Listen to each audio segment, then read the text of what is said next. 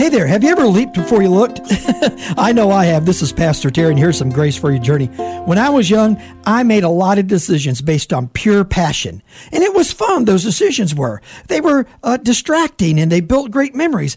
But as I got older, I realized they didn't always end up so well. As we get older, we learn we have to think things through. We have to get wise counsel. We need to be a little bit more patient. Here's what Proverbs says. Desire, passion, without knowledge is not good at all. Because whoever makes his feet run fast after it, they're going to miss their way. Get some good counsel. Be a little patient. Think things through, regardless of what age you are. And you know what? You're going to find great grace for your journey. God bless you.